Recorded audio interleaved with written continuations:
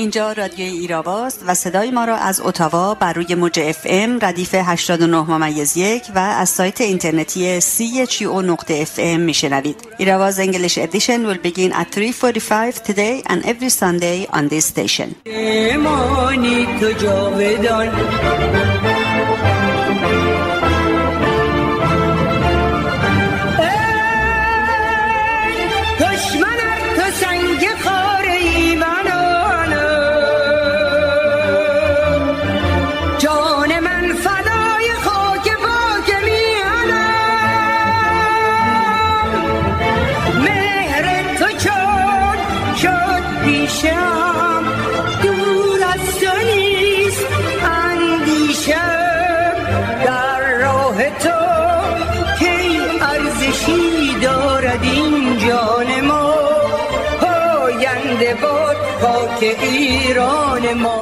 تمام الفاظ جهان را در اختیار داشتیم و آن نگفتیم که بکار آید، چرا که تنها یک سخن در میانه نبود، آزادی. ما نگفتیم، تو تصویرش کن. احمد شاملو. با سلام و درود خدمت شما شنوندگان گرامی. برنامه این هفته رادیوی ایراوا 22 مرداد 1402 برابر با 13 اوت 2023 رو آغاز می‌کنیم.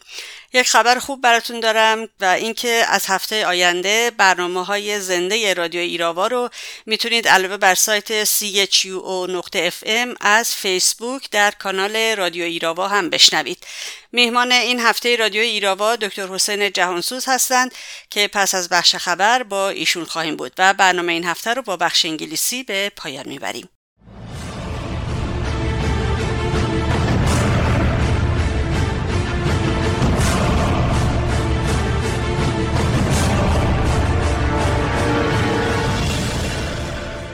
خانم پروین خواننده مشهور ایران روز پنجشنبه 19 مرداد برابر با 10 اوت در سن 85 سالگی در تهران درگذشت. وی از جمله بهترین خوانندگان میهنمان در دهه‌های 30 و 40 خورشیدی بود. پروین با اجرای بیش از 300 ترانه و آواز کارنامه درخشانی از خود به جای گذاشته است. ترانه‌های غوغای ستارگان، پیک سحری، زمستان و خوش آمدی از جمله آثار به یاد ماندنی این هنرمند است. خانم پروین از سال 1353 در رژیم سلطنتی و در حاکمیت هنرکش آخوندها از خوانندگی کناره‌گیری کرد. بر اساس آهنگ ترانه غوغای ستارگان خانم پروین، ترانه‌ای با عنوان زندانی سروده شد که در زندان‌های شاه و شیخ مورد علاقه زندانیان سیاسی و مبارزان آزادی بوده است. بنا به گزارش رسانه‌های حکومتی از جمله اعتماد آنلاین 15 مرداد، رژیم در راستای گسترش جو رعب و وحشت در صدد است 400 نیروی یگان حفاظت شهرداری را با عنوان حجابان با حقوق ماهانه 12 میلیون تومان استخدام و در متروی تهران مستقر کند. اعتماد آنلاین افزود وظیفه حجابان‌ها تذکر لسانی و ممانعت از ورود بی‌حجاب‌ها و بدحجاب‌ها به مترو و در صورت مقاومت معرفی آنها به پلیس است. کمیسیون زنان شورای ملی مقاومت ایران روز 16 مرداد برابر با 7 اوت در اطلاعیه‌ای در این باره اعلام کرد پرداخت چنین حقوقی برای سرکوب زنان در حالی است که بنابر مصوبه شورای عالی کار حداقل دستمزد ماهانه کارگران برای سال 1402 کمتر از 5 میلیون تومان است و تورم و گرانی بی‌سابقه کارگران و زحمتکشان را به سطوح آورده است.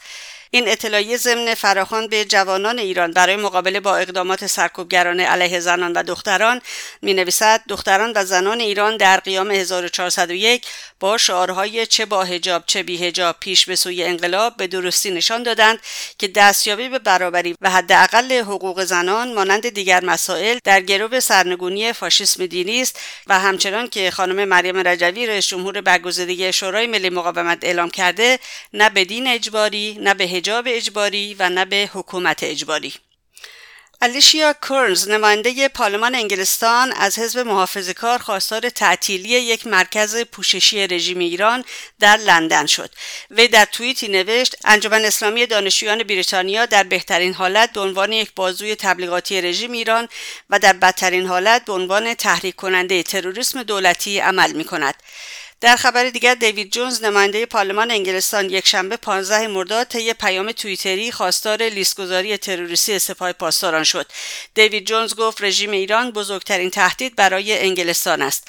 وزیر کشور معتقد است که سپاه پاسداران بزرگترین تهدید برای امنیت ملی ماست، چرا که شواهد جدیدی از دخالت‌های آن در کشورمان وجود دارد. از این رو سپاه پاسداران باید لیستگذاری تروریستی شود. من و همکاران چندین سال است که بر این امر پافشاری می‌کنیم.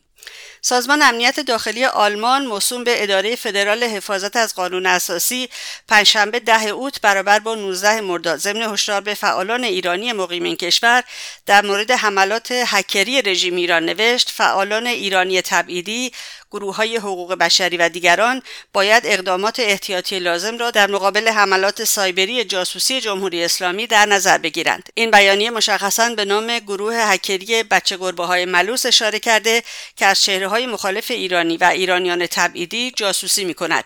گروه بچه گربه‌های ملوس که با اسامی متعدد دیگری نیز برای کارشناسان امنیت سایبری در سطح بین‌المللی شناخته شده است، از سوی سپاه پاسداران برای هدف قرار دادن مخالفان جمهوری اسلامی همچنین چهره‌های شناخته شده علمی، مدنی و سیاسی جهان فعالیت می‌کند. این سازمان به ویژه به وکلا، روزنامه‌نگاران و کسانی که روی مسائل مرتبط با ایران کار می‌کنند هشدار داده است که بیشتر احتیاط به خرج دهند. رسانه حکومتی مستقل آنلاین 19 مرداد فاش ساخت رژیم ایران بیش از 500,000 پوند غرامت به دولت انگلستان پرداخت کرده است.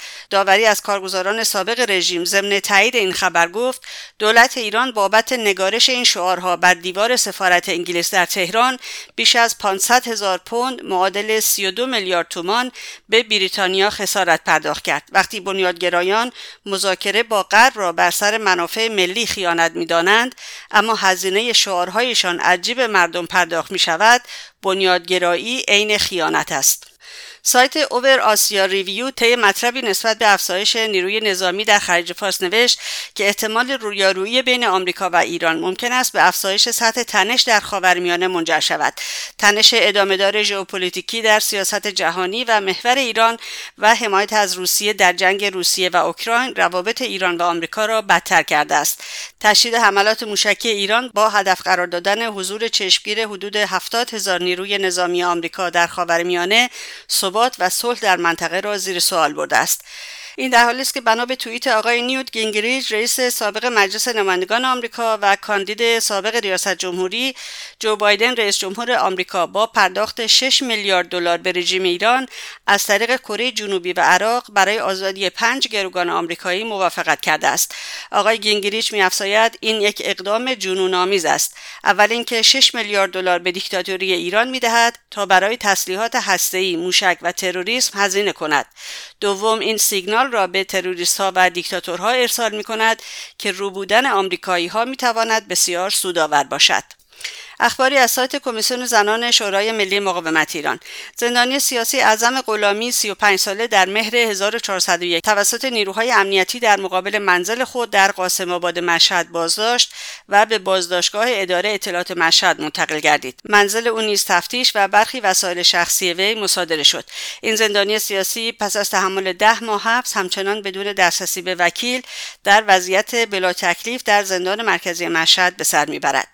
زندانی سیاسی معصومه صنوبری حدود 8 ماه است که در یک سلول در زندان فردیس یا کچوی کرج به شکل ایزوله محبوس می باشد. او به دستور قاضی پروندهش تحت شرایط محدود کننده در انزوا و ایزولاسیون از سایر زندانیان و محروم از هواخوری قرار دارد. علاوه بر این وی برای تماس با خانواده‌اش نیز با محدودیت روبروست و از شارژ کارت تلفن او ممانعت به عمل می‌آورند. زندانی سیاسی معصومه صنوبری به 7 سال و نیم حبس تعزیری محکوم شده است. شامگاه یکشنبه 15 مرداد ماموران خامنه‌ای در نوار مرزی نوسود به سوی گروهی از کولبران با شلیک مستقیم آتش گشودند که در نتیجه آن 9 کولبر اهل شهرهای جوانرود، سلاس باباجانی و پاوه از ناحیه سر، پشت و دست و پا به شدت زخمی شدند. یکی از این کولبران به نام احسان رسولی در این حادثه از ناحیه قفسه سینه زخمی و در اتاق عمل بیمارستان قدس پاوه مورد عمل جراحی قرار گرفت. وضعیت عمومی برخی از این کولبران در بیمارستان قدس شهر پاوه نامساعد گزارش شده است. چند خبر اعتراضی. روز پنجشنبه 19 مرداد مردم چالش‌در در چهارمحال بختیاری مقابل استانداری رژیم نسبت به مطالبات خود، شامگاه چهارشنبه 18 مرداد غارت شدگان شرکت رضایت خودرو به رغم حضور ماموران نیروی انتظامی در مقابل منزل گرداننده کلاهبردار این شرکت با فریاد بیشرف بیشرف. روز دوشنبه 16 مرداد جمعی از بازنشستگان در استانهای ایلام، اصفهان، خوزستان، کرمانشاه، فارس، گیلان، تهران، عراق، قزوین، مشهد، چهارمحال بختیاری و کردستان نسبت به عدم رسیدگی به مطالباتشان از جمله اجرای کامل آیین‌نامه پرسنلی و استخدامی سال 89 و رفع مشکلات بیمه درمانی مطابق تجمعات هر هفته دوشنبه‌های اعتراضی مقابل شرکت مخابرات و مالباختگان بهنام خودروی بندرعباس و مالکان فاز 2 شهرک خاوران تبریز تجمعات اعتراضی برپا کردند. و آخرین خبر، به نقل از خبرگزاری هرانا 19 مرداد رژیم 4 زندانی دیگر را در شیراز و همدان اعدام کرد. این اعدام‌ها روزهای سه‌شنبه و چهارشنبه صورت گرفت. در میان اعدام شدگان 2 هموطن کرد نیز به چشم می‌خورند. و این نگاه رادیو ایراوا بود به مهمترین رویدادهای هفته. برای دسترسی به پادکست برنامه‌های ایراوا به وبسایت ما radioirava.com مراجعه بفرمایید و رادیو ایراوا رو هم در شبکه‌های اجتماعی یوتیوب، فیسبوک، توییتر، تلگرام، اینستاگرام، تیک تاک و تردز و از هفته آینده برنامه زنده رادیو ایراوا رو در فیسبوک در کانال رادیو ایراوا دنبال کنید. لطفاً ایستگاه رادیویی CHO رو هم در شبکه‌های اجتماعی دنبال کنید. شب در سر شوری دارم، امشب در دل نوری دارم، باز امشب در اوج آسمانم رازی باشد با ستارگانم. امشب یک سر شوق و شورم، از این عالم گویی دورم.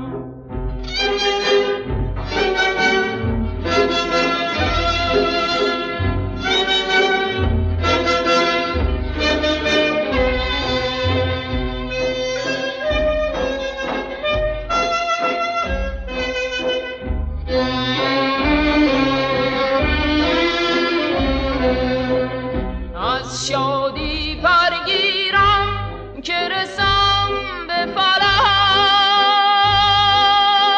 سرود هستی خوانم در بر حور و ملک، در آسمان ها غوغا فکنم، سبو بریزم ساغر شکنم.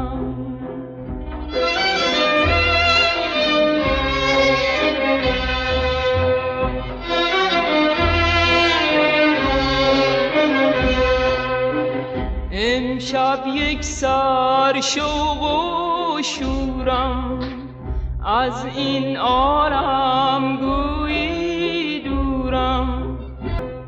با ماه و پروین سخنی گویم و از روی مه خود اثری جویم، جان یابم زین شب‌ها،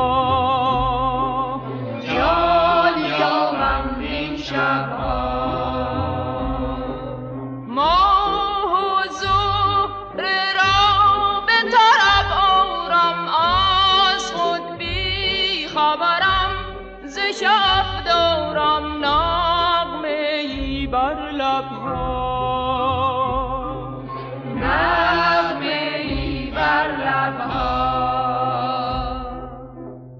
امشب یک سر شوق و شورم، از این عالم گویی دورم. ترانه خاطرانگیز غوغای ستارگان با صدای خانم پروین رو شنیدیم که قسمت اول اون مربوط به مدتی قبل از فوت ایشون بود. رهبری در جنبش‌های اجتماعی و انقلابی چگونه تعریف میشه و چه اهمیتی داره؟ چه قشری از جامعه ما در قیام سراسری 1401 شرکت داشتند؟ آیا قیام سال گذشته رهبر داشت؟ چه عواملی لازمه تغییر یا انقلاب هستند و تلاش‌های داخل و خارج کشور برای ترمز زدن به انقلاب چگونه ارزیابی می‌شوند؟ در ادامه سری گفتگوهای رادیویی ایراوا در آستانه سالگرد قیام سراسری 1401 یا قیام ژینا، این هفته به سراغ دکتر حسین جهانسوز، محقق داروسازی، دارای فوق دکترای شیمی و شیمی درمانی و همچنین عضو شورای ملی مقاومت ایران رفتم تا به این سوالات بپردازیم. سلام میکنم خدمتتون دکتر جهانسوز به رادیو ایراوا. خیلی خیلی خوش آمدید و ممنونم که برای این گفتگو وقت باز کردید. منم خدمت شما خانم غفاری سلام عرض میکنم، همینطور به شنوندگان گرامی رادیو ایراوا و جوانان جان بر کف کانونهای شورشی در ایران. آقای جهانسوز، ما فکر می‌کنم میتونیم از نقطه نظرات مختلفی در مورد قیام سراسری 1401 بحث و گفتگو بکنیم. اگه موافق باشین می‌خواستم بیشتر در مورد نقش رهبری در جریان قیام سال گذشته که خیلی به اولین سالگردش هم نمونده بپردازیم، یا همون انقلاب ژینا، اگر که موافق باشید. خواهش می‌کنم، بفرمایید. سوال اولم اینه آقای جهانسوز، اهمیت رهبری توی جنبش‌های اجتماعی و انقلابی اصولاً چیه؟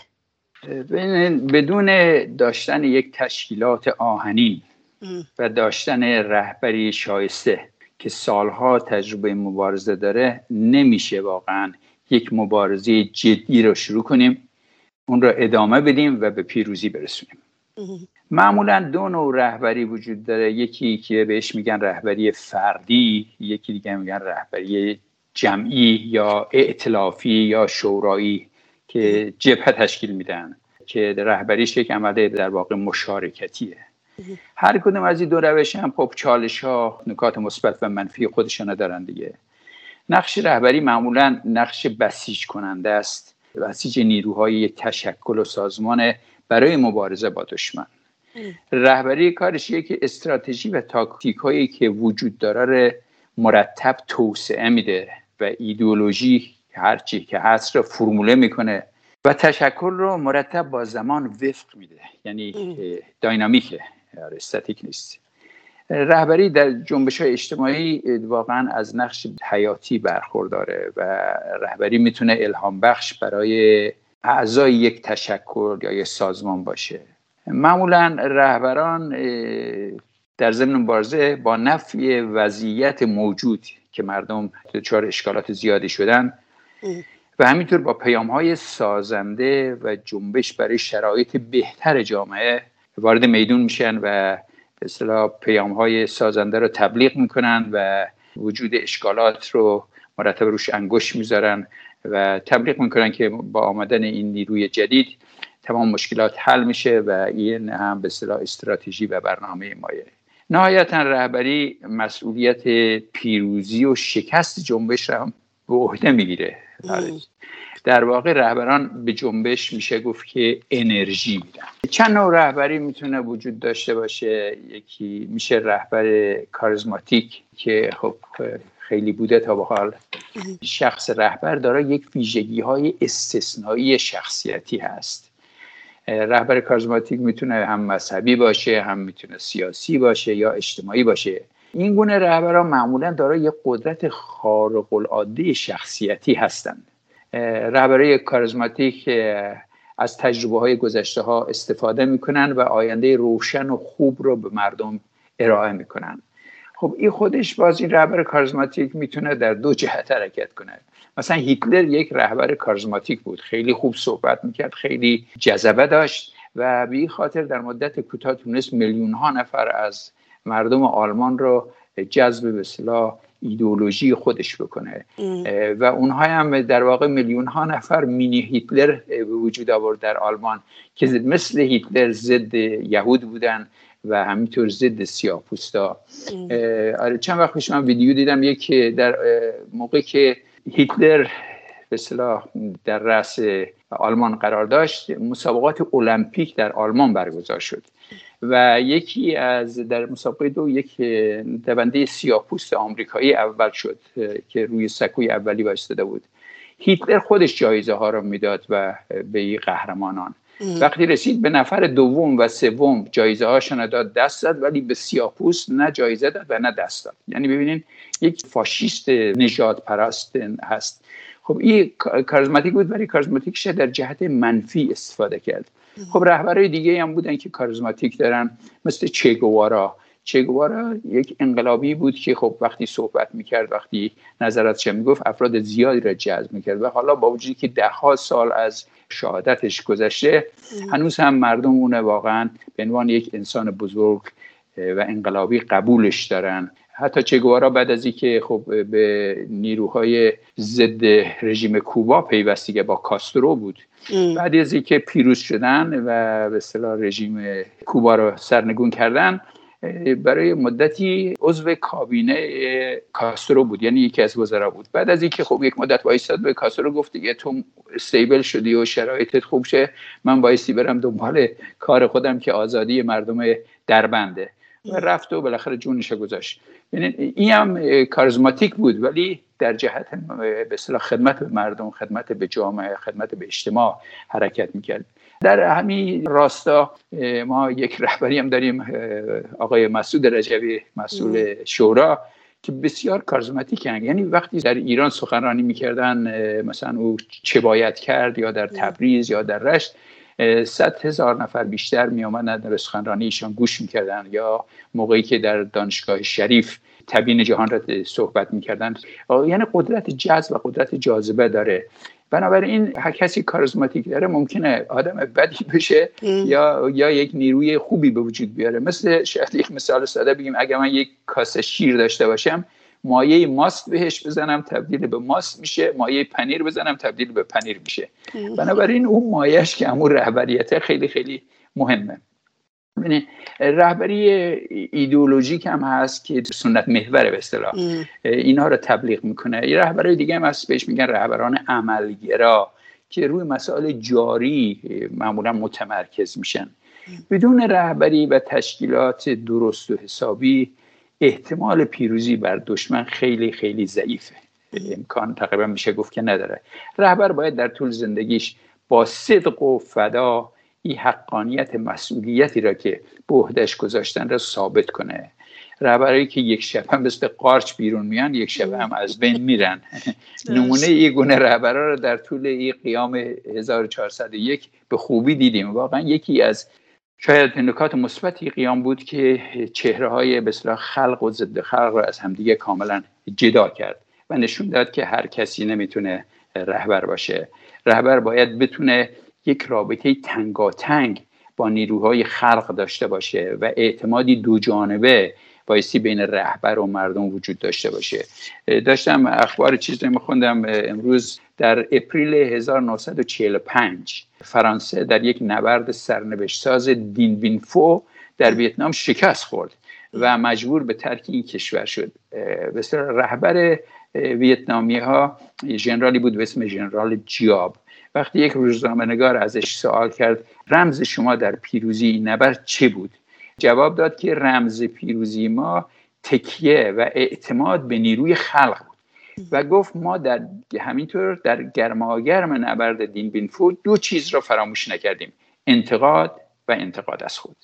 این دو تا اصول هر دو، هم اعتماد تکیه اعتماد به نیروی خلق و هم انتقاد و انتقاد از خود، از اصول سازمان مجاهدین خلقه و واقعا این انتقاد و انتقاد خود مرتب یک سیستم رو صیقل میده، اشکالاتش شناسایی میکنه، اشکالاتش دور میریزه و این باعث به اصطلاح بقای سازمان مجاهدین که یه روزهای رژیمیا میگن که علت بقای مجاهدین چیه، چی کار باید بکنیم، مسئله مشکل ما مجاهدینه، باید اون حل کنیم، چرا اینا از بین نمیرن، چرا اینا این همه بقا دارن؟ برای که خب همین چیزی گفتم که اولا به خلق اعتماد دارن، نیروهاشون از نیروی خلق 30,000 تا در عرض چند هفته کشتن در سال 67 جایگزین کردن و در ضمن از خودشون هم انتقاد میکنن، هیچ نگرانی ندارن که کسان دیگه هم از اونا انتقاد کنن. با توضیح خیلی خوب شروع کردین بحث آقای جهانسوز، خیلی ممنونم. اگر که ما برگردیم به وضعیت ایران، آقای جهانسوز، رهبری در جریان قیام 1401 کلا چجوری تعریف میشه؟ و یک سوالی که خیلی مطرح بود حتی در جریان انقلابی که اصلا رهبر داشت یا نه. ببینید در طول این 40 و چند سالی که این رژیم انقلاب را دزدید، رژیم جنایتکار ملاها، اعتراضهایی وجود داشته. همون حتی در اوایل اعتراض زنان بود ناجع به حجاب اجباری که در آغاز انقلاب 57 بود. اعتراض گروه‌های چپ بود. اعتراضهای 30 خرداد بود که در واقع او یک نقطه عطفی بود تو مبارزات مردم و مبارزه سیاسی را بعد از او دیگه سازمان مجاهدین کنار گذاشت و فهمید که هیچ روزنه‌ای برای مذاکره با این رژیم وجود نداره و اون رو تبدیل کرد به یک مبارزه قهرآمیز. بعد اعتراضای 5 مهر بود، همون سال 5 مهر 60 بود که مجاهدین شعار مرگ بر خمینی را به اصطلاح عمومیش کردن. بعد از او اعتراضای دیگه داشتیم توی کوی دانشگاه که سال 78 بود. بعد یک سری از جنبش‌هایی که خود رژیم به اصطلاح راه مینداخت، مثل جنبش اصلاحات که در رأسش خاتمی خائن بود، شیاد که در واقع انقلاب رو 20 سال به عقب انداخت. بعد یک جنبشی بود، جنبش سال 88 که او هم رهبریش به اصطلاح او کروبی بود و میر حسین موسوی که خواستشانی بود رأی من کوچ، یعنی چرا من رئیس جمهور نکردی چرا. بعد وقتی که مردم به اصطلاح شعارها رو رادیکال کردن، فوری جا زد و به اصطلاح کنار کشید. گفت تظاهرات سکوت کنیم. تظاهرات سکوت کنیم. بله. تظاهرات سکوت دیگه چیاره. بله، این دو تا جنبش آخری که گفتم، خاتمی و بعد موسوی، به واسه چون مهرای شناخته شده یه رژیم مدیریت و رهبری میشه، نتونست اصلاحات سیاسی را اونجوری که قول داده بودن به اصطلاح به دست بیاره. از دیماه 96 جنبش اعتراضی و قیام معنی و چارچوب خیلی خاصی پیدا کرد. از این دوره رهبری تیمی شکل گرفت و کانونهای شورشی وابسته به مجاهدین به میدون اومدن و در اغلب موارد، من نمیگم همش، در اغلب موارد رهبریت اعتراض خیابانی رو به عهده گرفتن. در قیام 98 رهبری نسبت به قیام‌های و اعتراضهای قبلی متکامل‌تر شده بود و کانون‌های شورشی با رشد هم کمی و هم کیفی نقش بسیار مهمی در مدیریت قیام 98 داشتند. شعارها را رادیکال کردن و مرگ بر خامنه‌ای، مرگ بر اصل ولایت فقیه و شعار سرنگونی را تو مردم جا انداختن در این قیام. در آخرین قیام که پارسال بود، قیام سال 1401، ارتباطات شبکه‌ای مثل محله محور در شهرهای مختلف و ارتباط بین قیام کنندگان در شهرها و استانهای سراسر کشور وجود داشت. گسترش سازماندهی شده‌ای بود، فراگیر شده بود، طولانی شده بود قیام.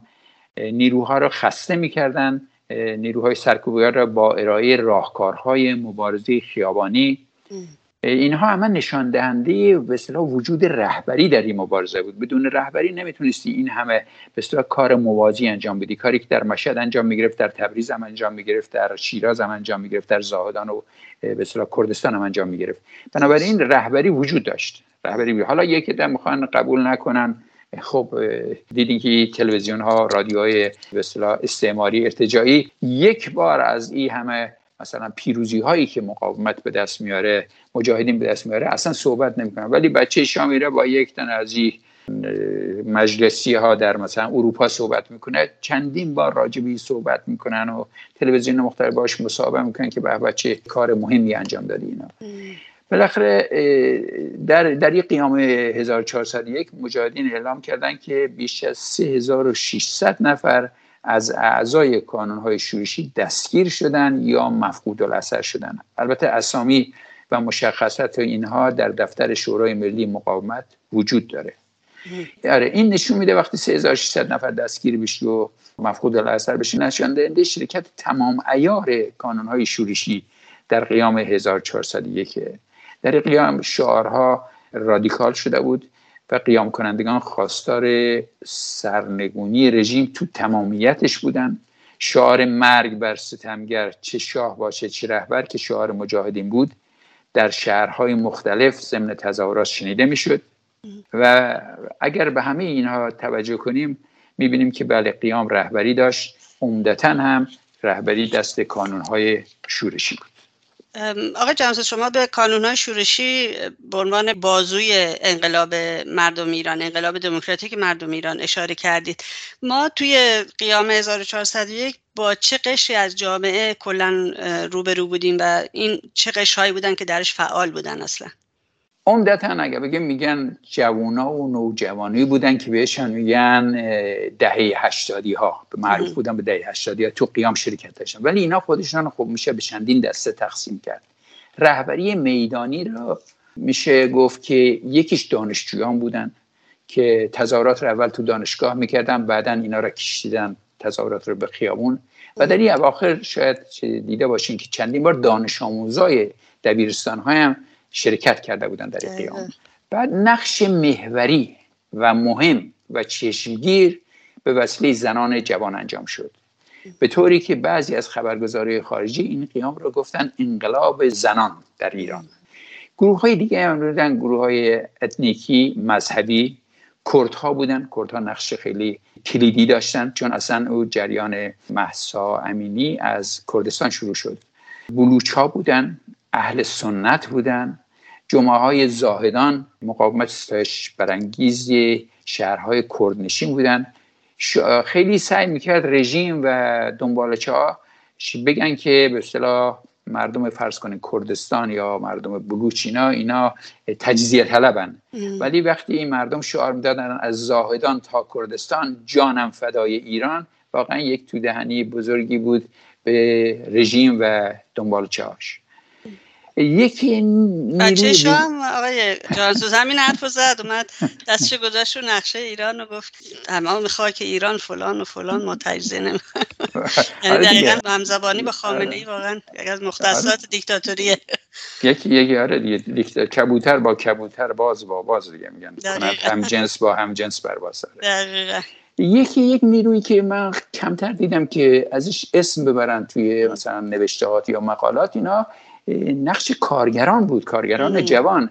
اگر یادتان باشه در بعد از اینکه آتش به اصطلاح قیام یک کمی خاموش شد، اولین گروهی که اعدام کرد از این افراد 4 تا بودن، 4 تاش هم کارگر بودن. محسن شکاری، محمد مهدی کرمی، محمد حسینی و مجید رهنورد، 4 تا جوان بودن.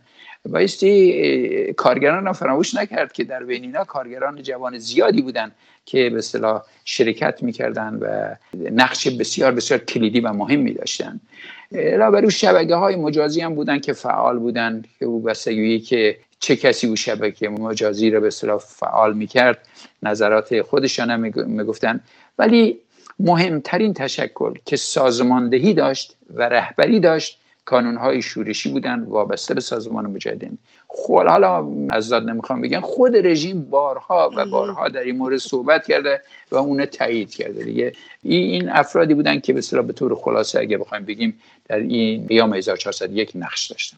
دکتر جهانسوز، اگه ما به روند انقلاب نگاه بکنیم، بالاخره یک عامل یا عواملی برای به وجود اومدنش دخیل هستن.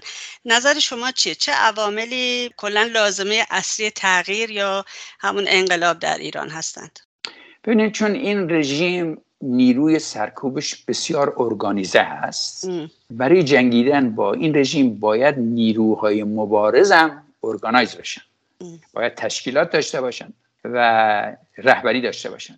نهایتا در طول قیام بعد از اینکه حرکت کردن مردم، این گروه‌های کوچیکی که اگر وجود دارن که هنوز هم را نمیشناسن، همدیگر را پیدا میکنن و یک ائتلافی به وجود میاد بین نیروهای رزمنده و بعد دارای یک رهبری میشن نهایتا.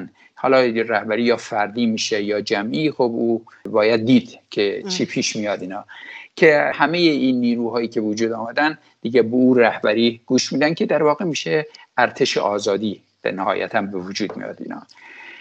علاوه بر او بایستی به مبارزه قهرآمیز رو برد، شعله آتش را هر روز نسبت به روز قبل بیشتر و بیشتر کنیم. با خواهش و تمنا و مثل میر حسین موسوی که میگه که بیایم رفراندوم کنیم. همون رفراندوم کنیم، بعدن اگر مردم نظر مثبت دادن بعد قانون اساسی جدید بنویسیم و بعد قانون اساسی رو بذاریم تو چیز. همون لغت اولی که میگه که رفراندوم کنیم یعنی استراتژی مرده. خود خامنه‌ای چند وقت پیش تو صحبتش گفت رفراندوم یعنی چی؟ مردم مگه میدونن که چه کار دارن میکنن که حق رفراندوم داشته باشن؟ در صورتی که یک ویدیوی دیگه داره به مردم فلسطین میگه که برین رفراندوم کنین.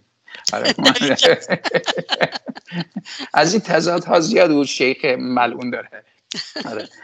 از اونها زیاده. به این خاطر با خواهش و تمنا با این رژیم نمیشه، بایستی حتما مبارزه قهرآمیز باشه. این به اصطلاح استراتژی مجاهدین و شورای ملی مقاومت، چون راه دیگه وجود نداره. کاش راه دیگه وجود داشت، کاش خودش میرفت کنار. چون الان میبینید که در همین جریان قیام حداقل 3600 نفر از کانونهای شورشی دستگیر شدن، مفقود الاثر شدن، تو زندان، زیر شکنجه. کی میخواد مبارزه قهرآمیز را انتخاب کنه اگر روزنه کوچیکی حتی برای صلح وجود داشته باشه؟ علاوه بر جوانای مجاهدی که در قیام 1401 شرکت کردن و بهش هم میگفتن نسل 80 ها، لازمش اینه که سایر اقشار هم تو قیام باید شرکت کنن. مثلا اعتصابات بایستی انجام بگیره همزمان، باید بازاری ها و کسبه ها و کارگران، رانندگان کامیون ها، اتوبوس ها، معلمین، دانشجو، کارمندان ادارات و همینطور ارتشی های وطن پرست، اونا باید اعتصاب کنن، کارمندان شرکت نفت و اونا هم ببین. و در ضمن این جوانای همون 80 باید خودشون به هر شکل رشته به کانونهای شورشی برسونن. این کانونهای شورشی به واسطه مجاهدین که 58 سال سابقه مبارزه با 2 دیکتاتوری شاه و شیخ داره آموزش دیدن، بنابراین بهتر میتونن با نیروهای سرکوب مبارزه کنن، بهتر میتونن فرض کن یک نفر اگر گیر افتاد چطوری از گیر این پاستا را درش بیارن، یا چطوری مبارزه کنن که دستگیر نشن. آموزش دیده هستن دیگه. آدم وقتی بخواد چیزی یاد بگیره باید پیش کسی بره که کاری را بلده، مثلا کار را باید دست کاردان سپرد. اینا چیزهاییه که بایستی به اصطلاح بهش توجه کرد و به اصطلاح عامل‌هایی هستن که بایستی در نظر بگیریم برای قیام بعدی که انشالله به زودی شروع میشه. حتما هم تو خواهد آقای جهانسوز. ولی خب این چیزایی که شما شمردین بیشتر به داخل مملکت برمیگرده و به مردم ایران برمیگرده. اگر که ما بخوایم عوامل تغییر یا انقلاب در ایران رو از نظر خارجی نگاه بکنیم، چه عواملی وجود داره؟ آیا این قدرت‌هایی که الان چندین دهه است با رژیم مماشات میکنن نقشی دارن توی به رسمیت شناختن انقلاب یا نه؟ ببینین در داخل که واقعا حرکتی نبود، فقط همون میر حسین موسوی گفت یک رفراندومی بکنیم که ضرورت تغییر و تدوین قانون اساسی رو به رأی بذاریم که خب او که هیچ مسخره بود.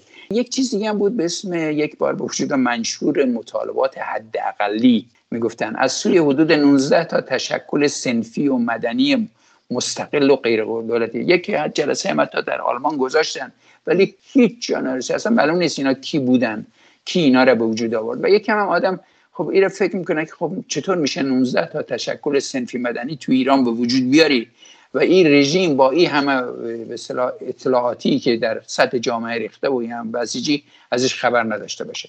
در خارج کشورم در واقع سعی کردن که یک رهبری به وجود بیارن، رهبری فردیش گذاشتن روی دوش بچه شاه که به اسم میگفتن کارزار وکالت، او را وکیلش کرده بودن.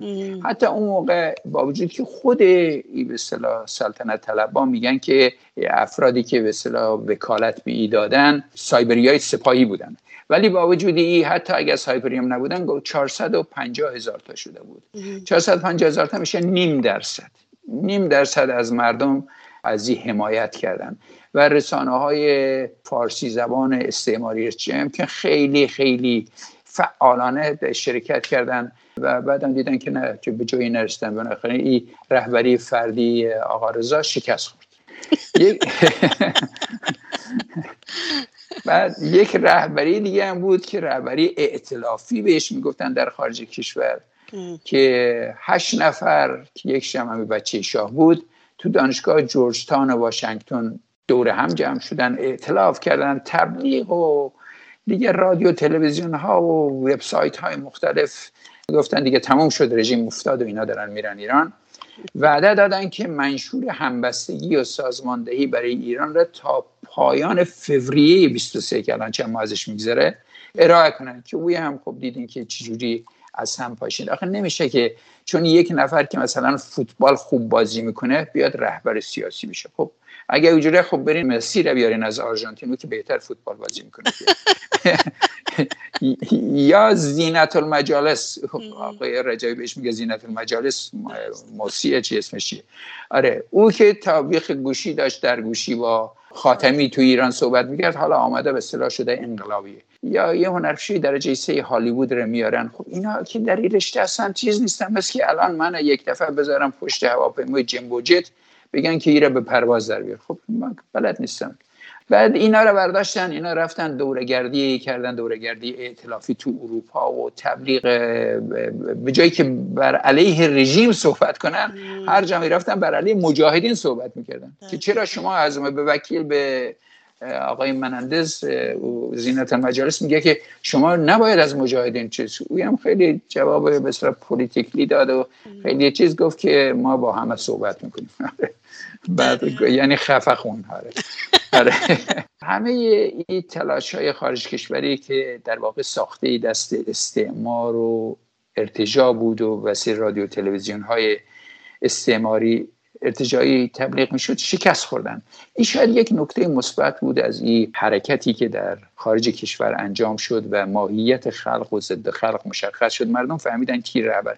اخیراً ویدیوهای زیادی میاد از اونایی که یک زمانی از بچه شاه تبلیغ میکردن بهش بد و بیرا میگن. بد و بیرا میگن که بله، منم دیروز یکی دیدم آقای جهانسوز. تازه میگفت من شاگردای خودم رو تشویق میکردم که برن توی این اعتراضات شرکت بکنن. وکالت داده بود خود اون شخص و خیلی دریوری بهش میگفت. برحال این نکته مثبتی بود که واقعا ماهیت اینا رو شد دیگه، فهمیدن که اینا کی هستن. الان تنها تشکلی که باقی مونده با قدرت و توان فوق‌العاده سازمان مجاهدین خلق، کانون‌های شورشیه و شورای ملی مقاومت و دیگه واقعا هیچ. این کهکشان پاریس یک قدرت نمایی بزرگی بود برای مقاومت، با وجودی که تمام به اصطلاح مماشاتگران جهان، از مماشاتگر کبیر که اینجا هست تا مماشاتگران صغیر که در اروپا هستن، همه دست به دست داده بودن که جلو تظاهرات و گردهمایی به اصطلاح مقاومت را در پاریس بگیرن. و پلیس گفت که شما نمیتونین. خب کیس را بردن دادگاه و در دادگاه محکوم شدن که نه اینا میتونن تظاهرات کنن. چیزی که جالب بود علاوه بر اینکه محکوم کردن اونا را به اجازه تظاهرات و مقاومت دادن، 1500 یورو هم دولت فرانسه را جریمه کردن. آره، این 1500 از نظر عدد شاید مهم نباشه، ولی اگه حتی $1 هم جریمه کنن یعنی که طرف مجرمه، گناهکاره، کارش غلطه، اشتباهه. و این هم خیلی خیلی جالب بود در اونجا. و پلیس فرانسه گفت ما حتی یک دانه پلیس در اختیار اینا نمیذاریم برای حفاظتشان. بعد وکلای ما گفتن که خب ما احتیاج اینا 10 تا ارگانیزیشن دارن که میتونن از خودشان حفاظت کنن، نذاشتن. و بعد کارهای دیگه که کردن اصطلاحی مماشاتگران تبلیغ میکردن به مثلا کشوری که بودن مهم عمدتاً آمریکا بود و فرانسه و انگلیس و آلمان، به افرادی که میخواست، مهمانی که میخواست قرار بود بیان به جلسه ما که 4 روز بود، به اونا گفته بودن نرین.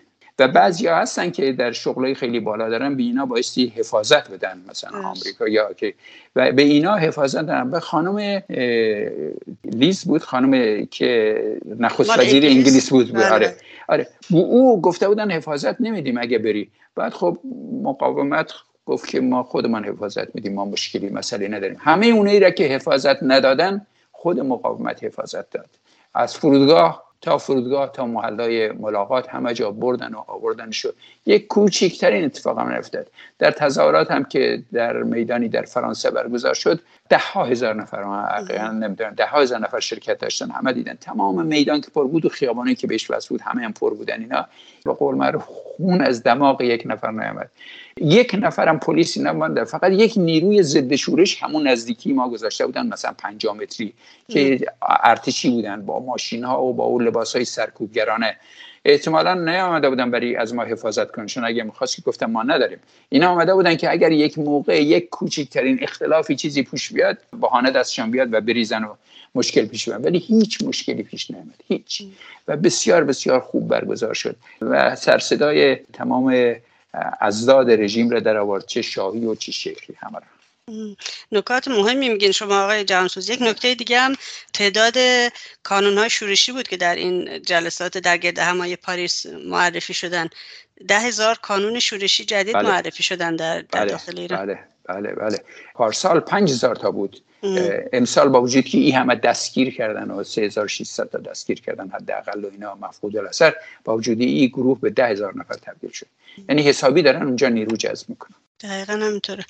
آقای جهانسوز، شما هم فکر می‌کنم به خوبی بدونین که بعد 40 سال همیشه صحبت از اینه که آیا انقلاب توده‌ای یا همون مثل انقلاب ضد سلطنتی 57 دوباره تکرار میشه. آیا شما فکر می‌کنید برای این دوره مبارزاتی ایران انقلاب توده‌ای متصور هست؟ اگر در یک کلمه بخوام میگم نه. چرا؟ چون یعنی ساختار این رژیم با رژیم شاه و همه رژیمایی که در کشورهای مختلف بر اثر انقلاب سرنگون شدن، مثلا روسیه، مثل فرانسه، کاملا متفاوته. انقلاب توده‌ای از نوع انقلاب ضد سلطنتی 50 به این خاطر متصور نیست. در رژیم شاه یک ارتشی بود که بدنه یونانش هم از جوانهای مردم بودن که به زور به سربازی اجباریه تو ایران دیگه. هم زمان شاه بود هم زمان شه. یک پلیس داشت و ساواکش هم که مشغول اعدام زندانیا بود، شکنجه زندانیا بود. مثلا مثل فاطمه امینی رو زیر شکنجه کشتن مجاهد و 9 نفرم زندانی بودن که با وجود حکم داشتن. یعنی همون کاری که رژیم ملاها در سال 67 کرد، عین همون کار رو کردن که 9 نفر از انقلابیون که 7 تاشون مارکسیست بودن، یکیشون بیژن جزنی بود و 2 تا از مجاهدین که جوان بود و یکم کاظم ذوالانوار، اینا رو با وجود حکم داشتن از زندان‌های مختلف آوردن، دستاشون از پشت بستن رو تپه‌های بین اعدام کردن. خب این هم که ساواک گرفتار اینجور مسائل بود. بنابراین زمانی که به اصطلاح انقلاب داشت میشد سال 57، به مرور دیدیم که سربازا دیگه چون جزو مردم بودن از پادگانا فرار میکردن و گاهی هم اسلحه هم با خودشون از پادگانا برمی داشتن می آوردن بیرون. رژیم ولایت فقیه کاملا متفاوت ساختارش، علاوه بر ارتش که خب تازه سرانش هم که همگی سپاهی هن، بسیج دارن که در همه جای کشور پخش شده، سپاه دارن، وزارت اطلاعات دارن و اطلاعات سپاه دارن، باز اطلاعات دیگه هم دارن، یک سری هم لات و چاقو کش و لباس شخصی دارن و به همه اونای هم خامنه‌ای جنایتکار آتش به اختیار داده. یعنی هر جادیم هیچ مسئله نیست. مثلا به عنوان مثال همین الان 1 سال از شهادت ژینا امینی میگذره، هنوز مشخص نکردن که قاتلش کی بوده، چه کسی کشته.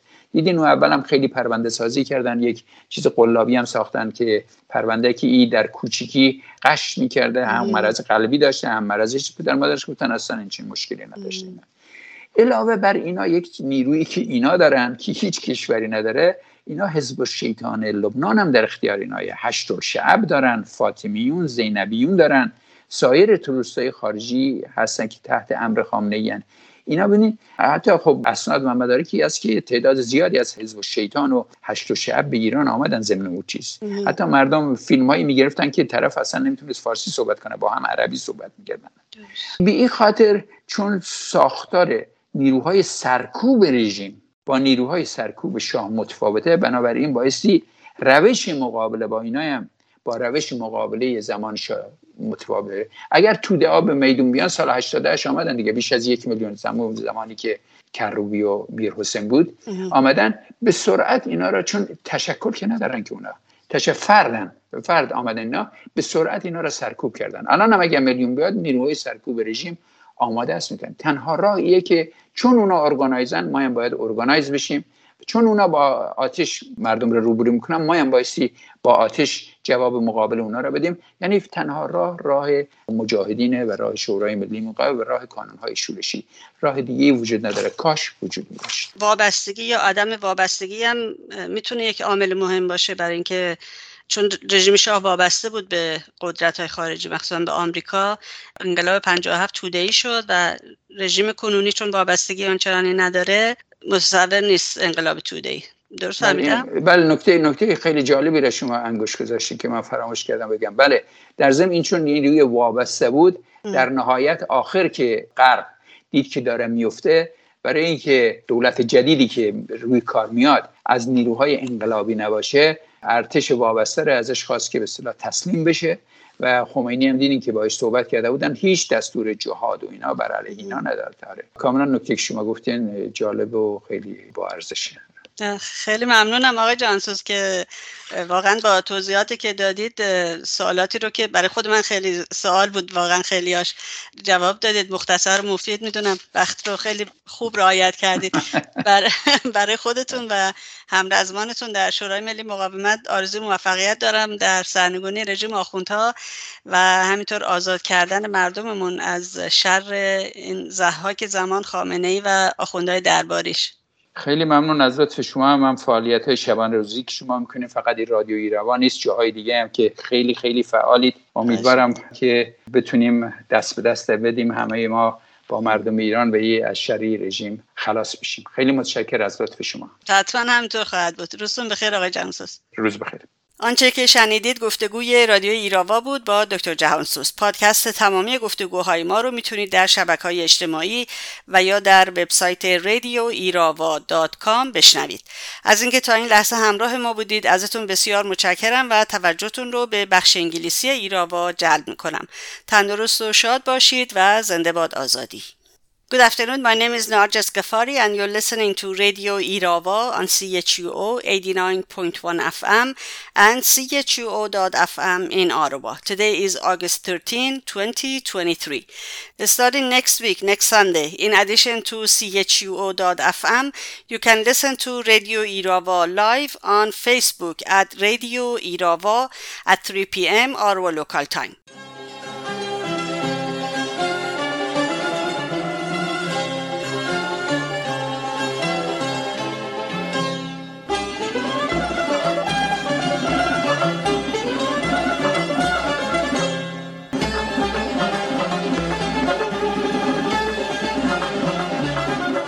Political prisoner Azam Gholami, 35 years old, has languished in confinement for over 10 months, held in an uncertain state. Her ordeal began when security forces apprehended her in front of her Qasimabad residence in Mashhad, Iran, during the height of the nationwide uprising and protest in October 2022. Her home was subjected to a search and several personal possessions were confiscated. She was subsequently taken to the detention center of the Intelligence Department of Mashhad. Political prisoner Masoumeh Senobari has been isolated in a cell in Fardis prison of Karaj, aka Kachui prison, in Iran for about 8 months. She has been detained in restricted conditions, isolated from other inmates, and deprived of fresh air on the orders of the judge presiding over her case. The NCRI Women's Committee issued a statement on August 7, saying, according to a report by the state-run website Etemad Online on August 6, the clerical regime of Iran is seeking to expand an atmosphere of terror and fear by deploying 400 security forces of Tehran municipality under the name of the Whale Watchers in the Tehran metro with a monthly salary of 120 million rials. As claimed by regime officials, the duty of these oppressive forces is to issue verbal warning and prevent unveiled individuals from entering the metro and reporting them to the police in case of resistance.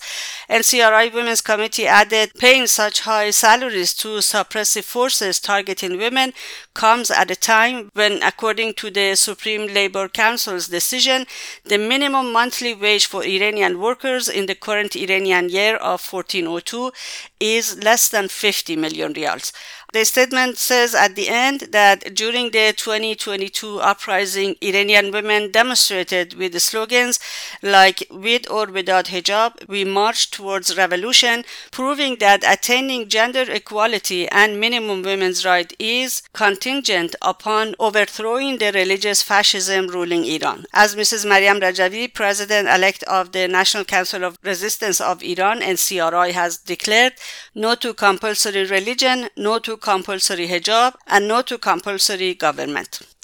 For more news regarding Iran, please visit radioirava.com or go to chuo.fm and follow the links to our website. And this is it for this edition of Radio Irava on this August 13. Thank you very much for being with us. Tune in to Radio Irava next Sunday at 3 p.m. Ottawa local time right here on chuo.fm and on Facebook at Radio Irava. Till then, goodbye and bedrood, and as always, long live freedom. Have a great day. به کلبه ام از راه دور آشنا خوش آمدی، چون بوی گل به همراه باد صبا خوش آمدی. اکنون که پرگیاه و گل شهر و ده و صحرا بود، ای آهوی صحرا تو هم به شهر ما خوش آمدی. تو مایه نوازش صدها دل شکسته ای، ای خوش خبر به سوی دل شکسته ها خوش آمدی.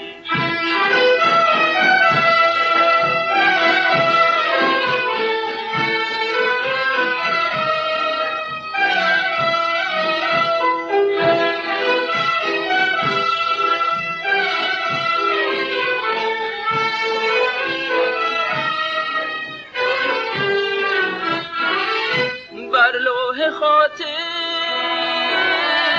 نقش طرب زن، چون روزگار اندوه و مهنت دیگر گذشته. من مکن از این عشق سوزان، تا کی دو رنگی دیگر مرا بس سر گذشته.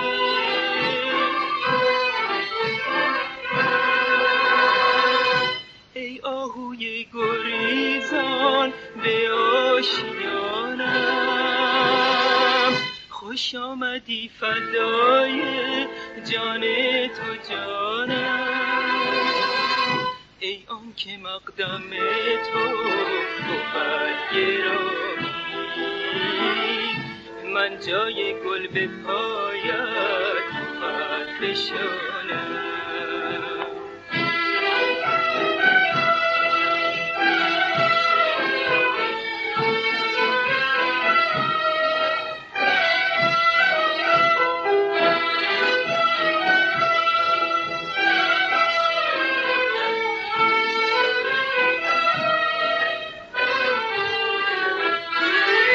بر لوح خاطر نقش طرب زن، چون روزگار اندوه و مهنت دیگر گذشته.